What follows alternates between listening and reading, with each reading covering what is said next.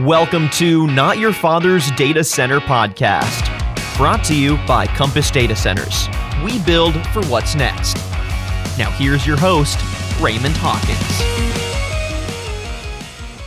All right, welcome again to another edition of Not Your Father's Data Center.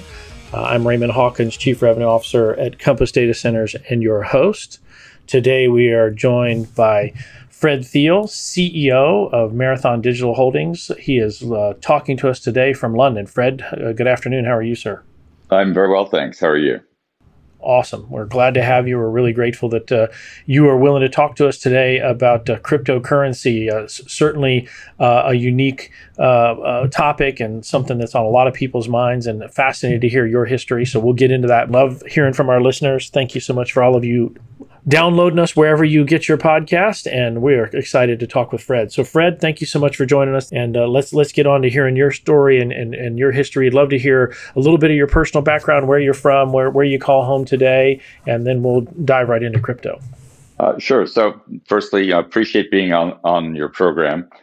I've spent 40 years in the technology industry. I am European by background. Parents are Swedish, born in France, educated partially in France, the US, the UK, and Sweden.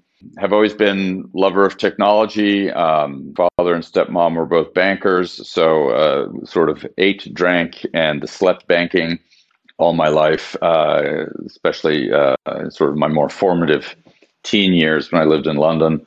My first technology job was actually writing software in a bank in London when I was in high school. And back in those days, this is kind of late 70s, you walked into a bank branch in London to cash a check, and they still hand wrote in a ledger your transaction. No terminals, no computers at the branch level. So I got to live the archaic, old-fashioned way all the way through to the modern developments, and nowadays with cryptocurrency, the disruption of those old systems. But growing up, I had the benefit of really understanding the difficulties that exist in moving money around the planet. And one of the things that my stepmom, one of the roles that she had was as a senior economist for the OECD. And one of her roles there was actually to help put together the framework, the regulatory framework for countries in the East Bloc in Europe when they were going to come into the OECD and then into the EU. So securities regulations, banking regulations, lending, et cetera. So sort of grew up in that environment. And in working with software in banks, I got to touch things like the SWIFT system, which is how money is moved around between banks, which, by the way, was a technology in the 70s that they thought was kind of cool because it operated using telexes as opposed to, the internet didn't exist then. So it was the early way of kind of, if you would, electronic data exchange between banks. And when you think about it, what banks really do is they settle balances between each other. And that's exactly the way the blockchain works with Bitcoin. You use it as a settlement network. That's how Satoshi Nakamoto designed it. It was meant to be a settlement network. And so Bitcoin and the blockchain is the perfect tool to use for transforming our financial systems to make them much more efficient, much more secure, because nobody can corrupt the data once it's there. There's no way to hold the data ransom, if you would. And so it's really a perfect solution for that. So I was first exposed to Bitcoin and blockchain a number of years ago, and got very involved in looking at facilitating trading of Bitcoin, built a project to build an exchange to operate in Switzerland, and then built an OTC trading desk in a company in Liechtenstein. And I joined the board of Marathon in 2018 when a longtime friend of mine, who at the time had just become CEO of the company, needed to reconstitute the board and figure out how they were going to take the company and do something new. And they decided to go into Bitcoin mining. And so Marathon transitioned from being a patent company that collected patents and prosecuted patents to beginning to do Bitcoin mining. And it was a long process that required the company to recapitalize itself. And Mariko Komodo, the then CEO and now current executive chairman, did an outstanding job of getting the company out of debt, getting it recapitalized, and positioning it to, in sort of mid-2020, place one of the single largest orders with Bitmain for Bitmain Antminers to mine Bitcoin that they'd ever received. And today we're currently in the process of deploying 133,000 miners across sites in North America. Well, that'll keep you busy, 133,000 miners. Sure will. But, and multiple sites, I'm assuming, for that kind of volume. Yeah, absolutely. We're doing in across 4 or 5 different sites. Yeah, figured. Gotcha. Okay, awesome. Well, we're super grateful to hear your background, and I love the fact that you make the connection to the SWIFT system and early ability to clear transactions, to transfer money, to operate as that clearinghouse electronically, even in the 70s, and how today the blockchain does the same thing. I think that there's 1,000 ways we could take this conversation. If you don't mind, Fred, I'd love to go back and start with, I think I have a firm grip on blockchain, but I'm not sure everybody that listens to us does, and then Bitcoin itself, and not just Bitcoin, but all of the digital currencies. Can you talk us through, just for 2 or 3 minutes, blockchain and what the technology of blockchain is and how it differs from actual cryptocurrency itself? And then follow on to that, then could you get in a little bit into cryptocurrencies themselves? I know you guys are in the business of mining, but can we differentiate those two first as a foundation for our listeners? The blockchain is essentially a chain of linked blocks that each block consists of a certain number of transactions. So let's just say, if you think about a ledger like your check register, right? If you have a checkbook and you write a bunch of checks, you write them down on your check register. At the end of the month, you get a statement from your bank, and there's each check, kind of who it was paid to, et cetera, and the amount. So those types of transactions are formed into blocks. Think of it as there's kind of a buffer, a memory pool. All these transactions, as they're happening, fall into this hopper. And then the underlying software for the blockchain essentially allows miners to do this process of assembling these transactions into blocks. And then you run a mathematical, essentially you do a mathematical proof, cryptographic proof on this data. And that generates a hash. And that hash has to have a certain value to it. And if it has the correct value, and that value, by the way, is very dependent on the hash from the block that immediately precedes it, as well as the content of the data in the block it's processing. And when it gets that hash, it then has to be equal to or less than a specific target number that the blockchain is looking for. And if you as a miner guess that number correctly, and it's a factoring exercise, if you guess it correctly, you win that block. You publish the block, other nodes validate the block, and then you receive a block reward. And so miners are paid by the blockchain for doing this assembly of transactions, validating them, putting them into blocks, getting the block approved, and then moving on to the next block. And so the process of essentially securing the blockchain is what mining is. And miners get paid by the blockchain today about 6.25 Bitcoin per block that they win. Gotcha. And there are only every block is estimated to take about 10 minutes. So that essentially means that there are a little over 2,000 blocks a day, or 900 Bitcoin issued per day. That's how miners make money. They get paid in Bitcoin. Similar process with Ether and Ethereum until they move to proof of stake and any proof of work-based blockchain. So the blockchain is the technology, and I like the way you said it, the mathematical proof that says, okay, there's this agreed upon multi-node verified set of, for lack of a better term, questions, mathematical questions. And once you prove that out and fall in the range and get validated by the network, meaning multiple nodes, I guess, of visibility, that then produces this hash, and the block is awarded and then follows with a Bitcoin. Got it. Okay, I think I got it. Okay, understood. And so as when I think about so that that's blockchain and how it marries up to Bitcoin. In the rest of the crypto, which there's a bunch now, how many of them follow that same process, handling a blockchain transaction, and how many of them do it totally differently? Let me ask the question a different way. Is blockchain the best way, and what are other ways that it gets done in the market? Blockchain, think of it as it's really just a process of how do you create a record of data that can't be changed? And you do it by making sure that every block of data is dependent on all the prior blocks before it. So if you have 20 blocks and you go and edit any one block of those 20, then all of the blocks subsequent to that one that you edited will be incorrect and invalid. So there's no way to go back and change a block. Now, how you validate blocks can vary. So in the case of the Bitcoin blockchain, you have this process of proof of work that's used, and that's been currently the same process used by Ethereum and a variety of other proof of work based networks.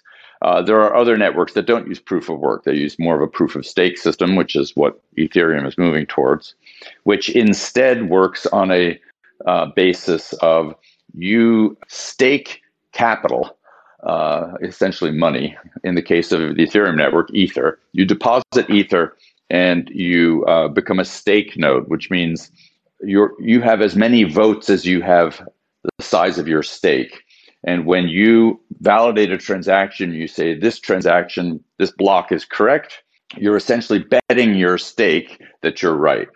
And if the block that you approved ends up not being correct, then you could lose that stake. So the onus is on you to make sure that that block is properly calculated.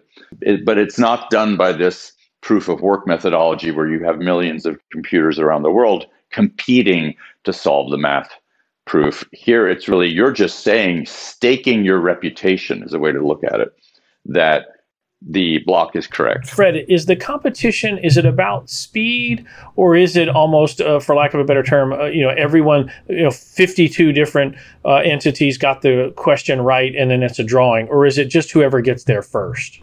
Well, so in the case of proof of work, the way the Bitcoin blockchain works is, statistically speaking, if you have contributed computing power that represents about 10% of the total compute power of the Bitcoin blockchain, then you should win, in theory, 10% of the blocks. Gotcha. That's the theory. But there is a competition to it. It's not, if you have one miner and you plug it in, you're not going to get a fraction of a Bitcoin every day. I understand. Right. I gotcha. You'll get nothing, and then you might win a block all of a sudden. I gotcha. And then you get a block reward. I see. And so what miners do is miners pool their miners together into what's called a pool, and the pool is what think of it as the general it directs the miners, okay, go mine this block, you go work on this, you go work on that. And by aggregating and cooperating together, a group of miners in a pool, you then can, you have a more hash rate you're contributing to the overall network, higher likelihood you're going to win blocks, and the block rewards can be evenly distributed amongst the members in the pool. So do large miner entities like Marathon, do you guys participate in pools, or do you act essentially as your own because of your ability to deploy at scale? The vast majority of miners, no matter how big, have cooperate with a third-party pool. In the case of Marathon, we actually do have our own pool for a multitude of reasons. One, it's a great business to have because when you're a large-scale miner, it allows you to optimize what you're doing for the luck algorithms that exist in the Bitcoin blockchain. Also, when you're a very large miner, you want to make sure you can really control how your miners are being directed to mine, and that's why we wanted to own our own pool. Now, we have opened up our pool recently to third parties, and now other miners are starting to join our pool because they love the transparency that we have. We have a third-party public auditor who audits our transactions so that we're issuing out all of the rewards. We're not keeping stuff to ourselves, and making sure that everybody's getting a fair shake in their process. And most of the pools actually today are offshore, many of them in China still, because it's not illegal to operate a pool in China. It's illegal to mine Bitcoin. And so you have Ant Pool and these other pools that F2 that exist in China. But the Marathon's Mara pool is one of a handful of North American pools. So you mentioned earlier that there's about 900 Bitcoin available a day. This is going to open up a subject for me that I want to take a minute or two and go down. And I don't want to, Stockholm School of Economics degree, child of an OECD economist. So I do not want to have a economics competition because I will lose. I will concede before we get started. But when I think about the money supply and I think about how money supply gets controlled by a central bank in a normal economy and with a fiat currency, and then I look at Bitcoin, can you talk with me about how the supply works? Because you're talking about 900 new Bitcoin a day. How does for lack of a better term, how does the money supply work, and how does it tie back into the notion of a digital currency instead of a currency monitored by or managed by a central bank? So the whole goal with Bitcoin, if you go and read the white paper that Satoshi wrote, essentially Bitcoin was meant to be a fully decentralized financial network that no one party could control, and therefore nobody could control the issuance of the currency. And if you can issue more currency, you can essentially cause it to be debased. And so the network itself determines how and when Bitcoins are issued. And there will only ever be 21 million Bitcoin ever produced.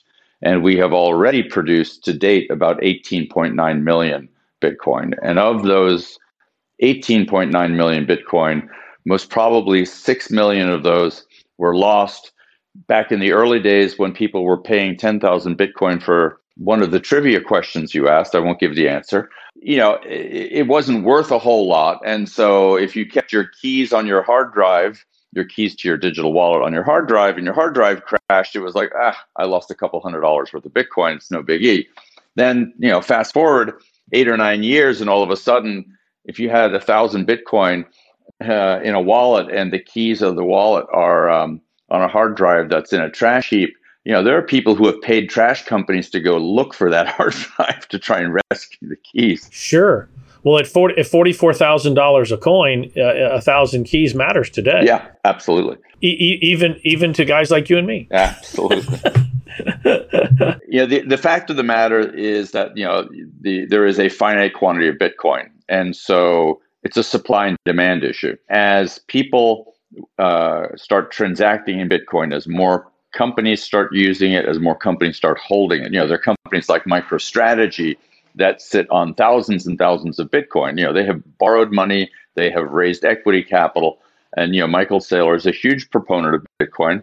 And he puts his money where his mouth is. And they have, at this point, I think closing on almost 100,000 Bitcoin, I think, if I'm not too far off.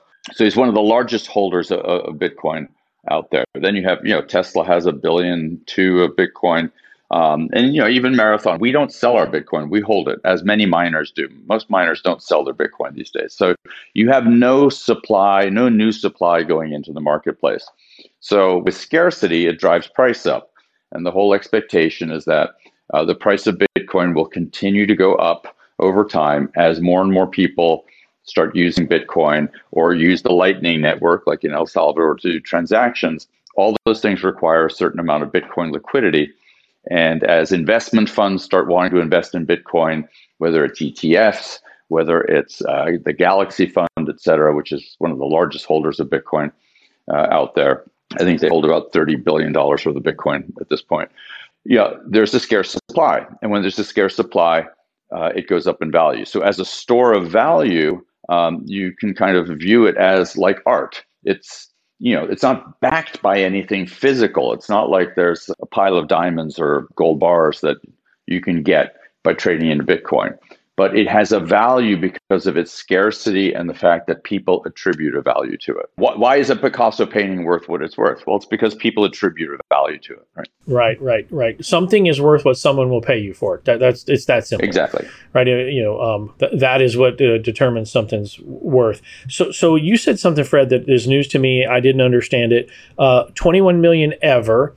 18.9 currently mined. If I just do the math quickly in my head, that's about just under 6.5 years at 900 a day worth of mining left. What happens to the mining industry once we get to 21 million? Well, it's more complicated than that. Every 4 years, the number of Bitcoin issued per day drops by 50%. Oh, okay. So I got to redo my math. Okay. There will be Bitcoin issued until the year 2140. Okay. That's when the last Bitcoin will be issued. But there's sort of a half-life sense to it. It diminishes. Exactly. I got so in May of last year was the last halvening, as it's called. And at that, prior to May of last year, 1,800 Bitcoin were issued per day. And at that point, it became 900. In the spring of 2024, it will go down to 450. In the spring, likely of 2028, it will go down to 225, et cetera, et cetera, et cetera. So how do you play the calculus, Fred? If you've built this, you've built this significant mining business, and you're out there with a pool chasing 900 Bitcoin a day, and that number is going to drop in 2024 to 450, is the calculus that the value of those coins in the future will be enough to offset the reduced opportunity to mine them? Well, if you look at the appreciation that Bitcoin has shown historically, and even just in the short term, it more than compensates for that. I gotcha. Okay. So it makes good financial sense. Got it. I think if you look at where Bitcoin was at this time last year and look at where it is today, it certainly seems worth that. And if you then use sort of average out the appreciation in Bitcoin over the past sort of 10 years on an annualized basis, in theory, it should continue to do well. That being said, like all markets, Bitcoin will eventually reach a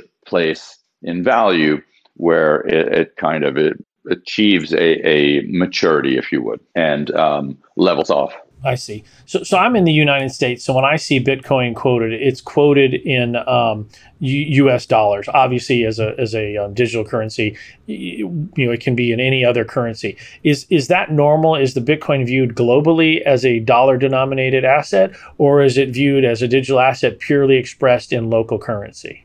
People in the industry view it as a currency. That the IRS doesn't view it that way. They view it as an intangible asset. But because people who trade it view it as a currency, there are these things called trading pairs. So it's one Bitcoin to a dollar, one Bitcoin to a pound, one Bitcoin to a euro, one Bitcoin to a Swiss franc, one Bitcoin to a Japanese yen, et cetera, et cetera. So you can trade Bitcoin against any fiat currency. I see. It's just going to be a different price quote, not unlike a British pound to a dollar, British pound to a euro, British pound to a Swiss franc, British pound to a Japanese yen. Right. It's not a perfect. It can be expressed in relation to any other currency, just like fiat currencies are. Got it. Yeah, or gold.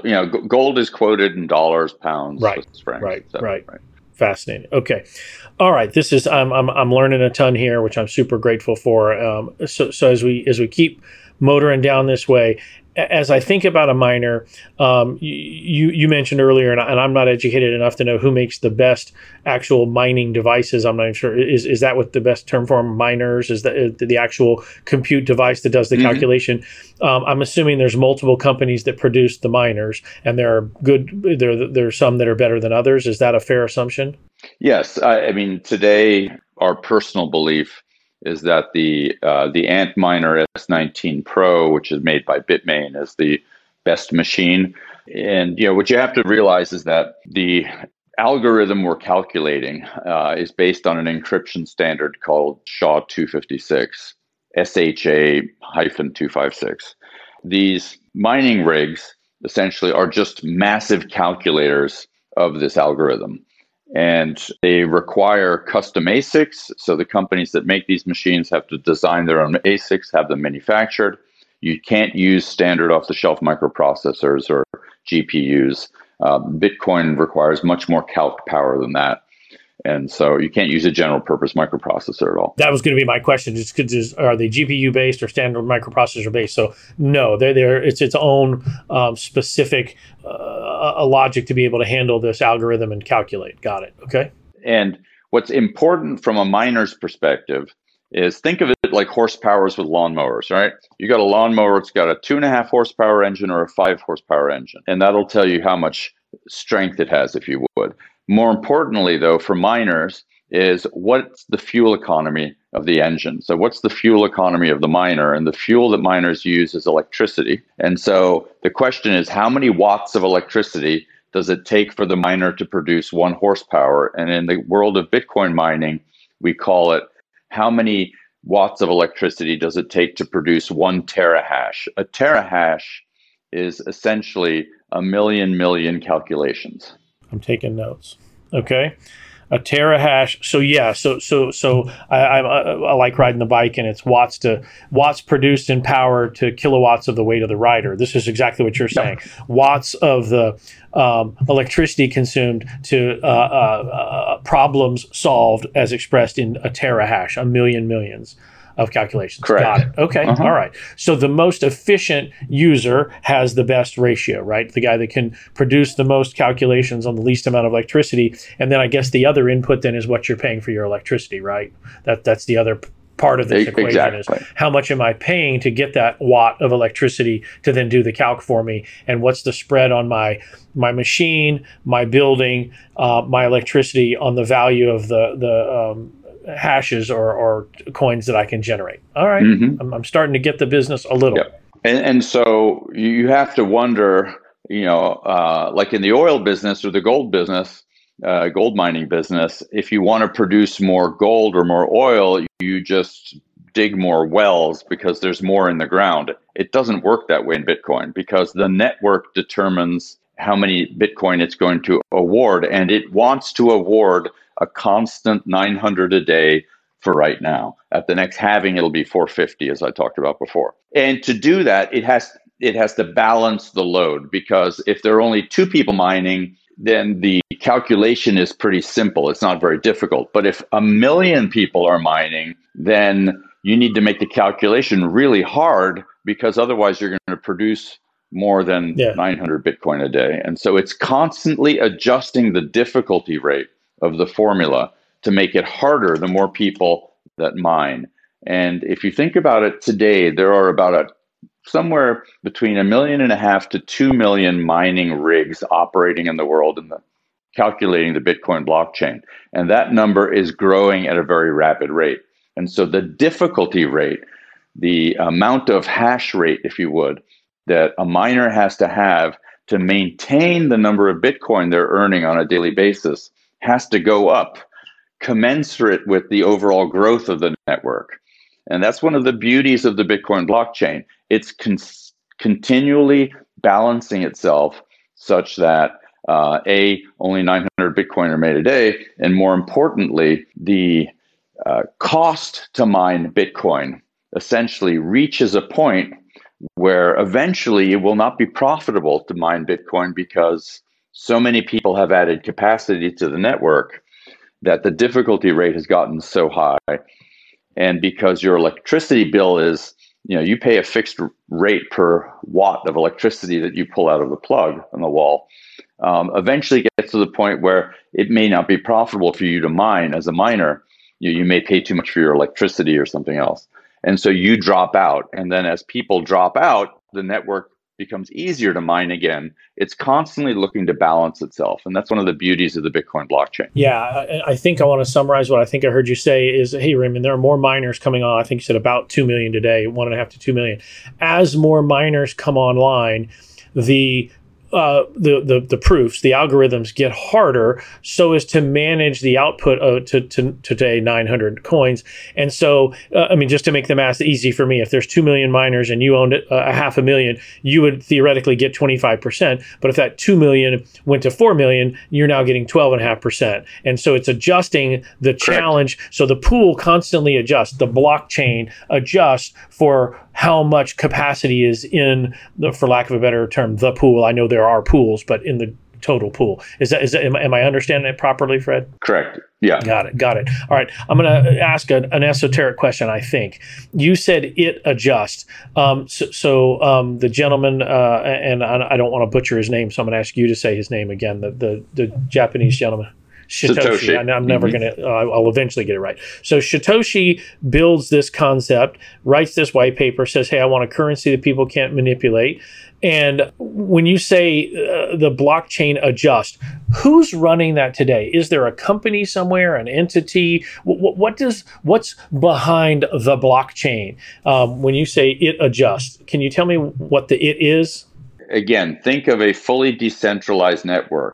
Satoshi didn't want any one organization, person, or body to be able to control the blockchain. So what happens is it's a consensus algorithm. So when a majority of the people who are mining agree on something, they can implement a change.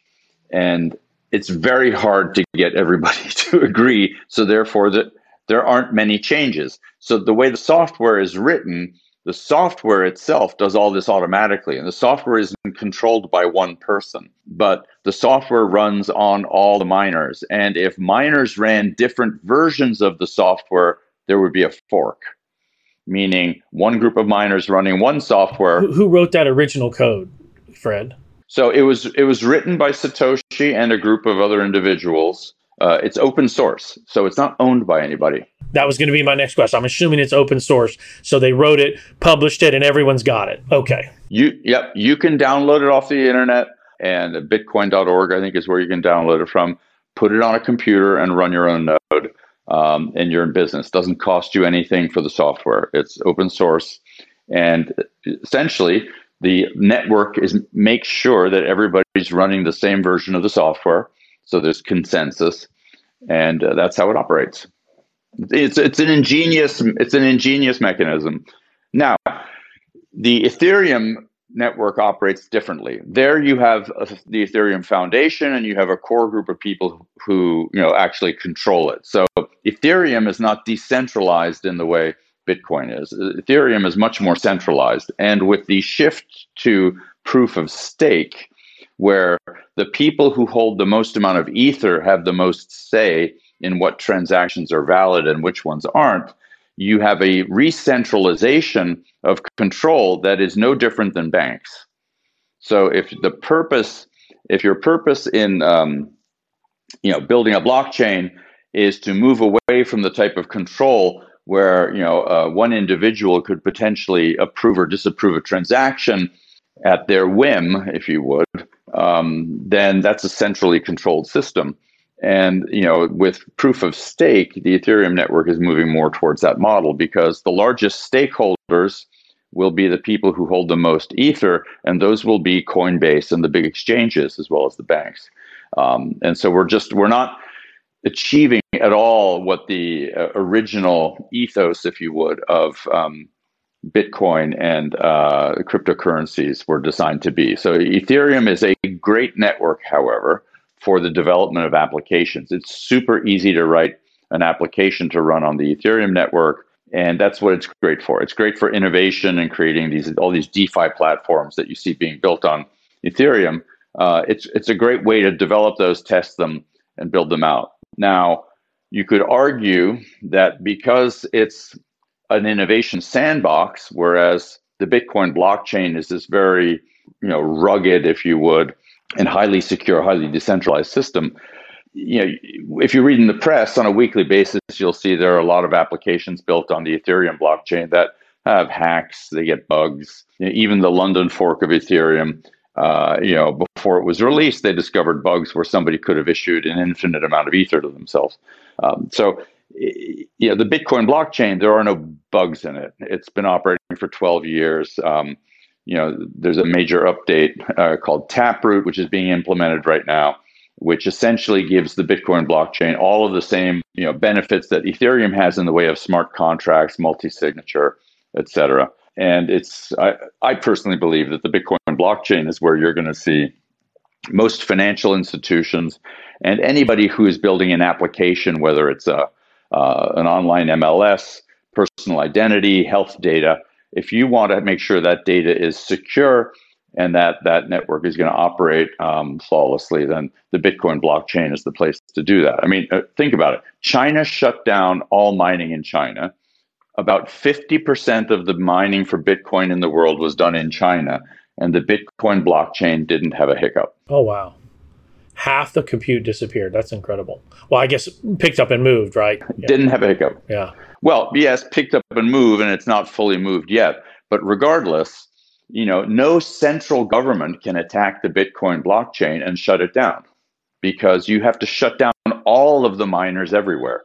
Yeah, the decentralization, back to Satoshi's idea of no one controlling, no one government or one entity. That's some brilliance in that. Yep. So I do want to come back to the China question, but I want to get one more that's burning in my brain. So I've got this digital currency. I'm part of this blockchain where all the blocks are confirmed and the network nodes all have to agree. I love understanding how that works. But I see Bitcoin expressed in dollars. I know I live in the U.S. and we talked about trading pairs. Mm-hmm. It's interesting to me when I talk to friends about investing in Bitcoin, they talk about their Bitcoin in terms of dollars. But I think, does that miss the point a little, Fred? Help me think about that a little. Is Bitcoin as an exchange of value itself instead of having Bitcoins and then going off and trading them for another currency? I know that's sort of a weird way of trying to ask a question, but help me think through that the appropriate way. It has its own, sure. It's its own, for lack of a better term, currency, but it also gets expressed in fiat currency. What's the right way to think about it? You have to think about, what is the purpose of money? The purpose of money is that two people agree on a unit of value such that you can price things in a way and exchange things without having to do traditional barter. Get me out of the barter system. If I'm a farmer and I have eggs, right? If I'm a farmer and I make eggs, and you're a farmer who has milk, and we need chickens, you're going to trade milk, I'm going to trade eggs, right? That's how it's going to work. But if you have money instead, then you know that, okay, eggs are priced at a certain number of units per dollars, and milk is priced at a certain dollars. And so you and I have a medium of exchange that we both trust and agree on. The problem is, if that is a fiat currency issued by a government, the value of that dollar, if you would, can go up and down based on how many dollars they print and how the economy of that country is going. So it's not in control of the farmers, the value of that dollar. And so as the farmers, in time of inflation, if the food you feed your chickens or the grain you feed your cows as the dairy farmer goes up in price, you're going to raise the price of your product. And so that's how you get inflation. And that dollar becomes worth less, not worthless, it becomes worth less. And so you can look at the price of Bitcoin and say, okay, Bitcoin is $40,000 today. It was $30,000 yesterday. Is that because Bitcoin is increasing in value, or is it because the dollar is decreasing in value? And that whole back to your comment of the barter, eggs and milk, and is the value of the dollar worth less? I love that it's back to our money supply central bank question, right? Are they putting more money in the economy? Right. Is the economy growing and expanding on its own? Does the money supply keep up with the growth of the economy? Is the economy shrinking? Is the money supply shrinking commiserately? Right. There's all these multi-nuanced factors that increase or decrease the value of the currency, and everybody else tries to keep their goods in line. It's a way to trade without trading things, but rather trade storers of value, and Bitcoin can be just that. Yep. All right, let's go back. Let's go back to China. What was behind the decision by the Chinese government to shut down all mining in China? China is a country with currency controls, meaning you can't easily take your renminbi and send them to a bank in the U.S. Back in the few decades ago, when they started opening up the economy, people would essentially move money offshore by buying real estate assets, or companies would acquire other companies. And then they started shutting that down because so much money was, and part of the reason was people wanted to hold their assets offshore. And so when Bitcoin came along, all of a sudden it was the perfect vehicle for moving money offshore, because you invest in some mining equipment or a mining company, you get paid in Bitcoin, those Bitcoin go in a wallet, that wallet is in control, and you effectively have your money outside of the financial system. And anytime you wanted to deposit fiat in a foreign bank, you simply sold your Bitcoin on an exchange outside of China, and it was deposited in a foreign bank. So that was one of the reasons. Now I'm getting why the Chinese didn't like it. I get that one clearly. Yeah. Okay. So if you have all these very wealthy billionaires, and by the way, there are a number of party officials in China also were quite large holders of Bitcoin, and that's really just based on the patriarchal system that exists in China. So if you're a Bitcoin miner, you had to get effectively tacit permission to mine, and you had to buy power. And power was being provided by the provincial power utility. Typically, the provincial power utility was somehow controlled by somebody who had a friend in the Politburo. So there was this cycle of kind of, let's just say it, the profits tended to flow. For Premier Xi, the issue in China was, he's very much against corruption. He's very much against this type of favoritism. And he wants to control the economy in a way such that he can direct investment in areas that he wants and have the ability to put their money in Bitcoin and have it outside of government control was he viewed as a threat. And so the yuan, which is the digital currency that the Chinese government has, is a way to even further control the economy, because now think about the government, what you have in your wallet. They can say it, oh gosh, guess what? All the money in your wallet disappeared because your social score is bad, because you wrote something online that you shouldn't have done, and therefore we're going to fine you and we're just going to garnish your wallet. It's kind of like the IRS going after money in your wallet. And so Bitcoin was an anathema to them. And so they couldn't just stop the trading in Bitcoin, because most Bitcoin trading actually happens outside of China. They had to stop the mining, the creation of the Bitcoin in China, because that was how most Chinese acquired Bitcoin. They essentially invested in Bitcoin mining. Makes perfect Bitcoin sense. From miners, yeah. Well, Fred, this has been an awesome 45 minutes. Frankly, I don't know what your team and schedule would be willing to do, but we'd love to have you talk more. This has been more educational than I ever could have hoped. It's awesome. I hope our listeners enjoy and understand a little bit more about crypto and blockchain and all of the things that whether it's Ethereum and the other coins as well. Just super, super helpful. I took a ton of notes. I really appreciate you recording with us, and would love to have you talk again. It's just been great, and I appreciate you doing it, especially late in the evening where you are. So thank you for that. Happy to come back anytime. Awesome.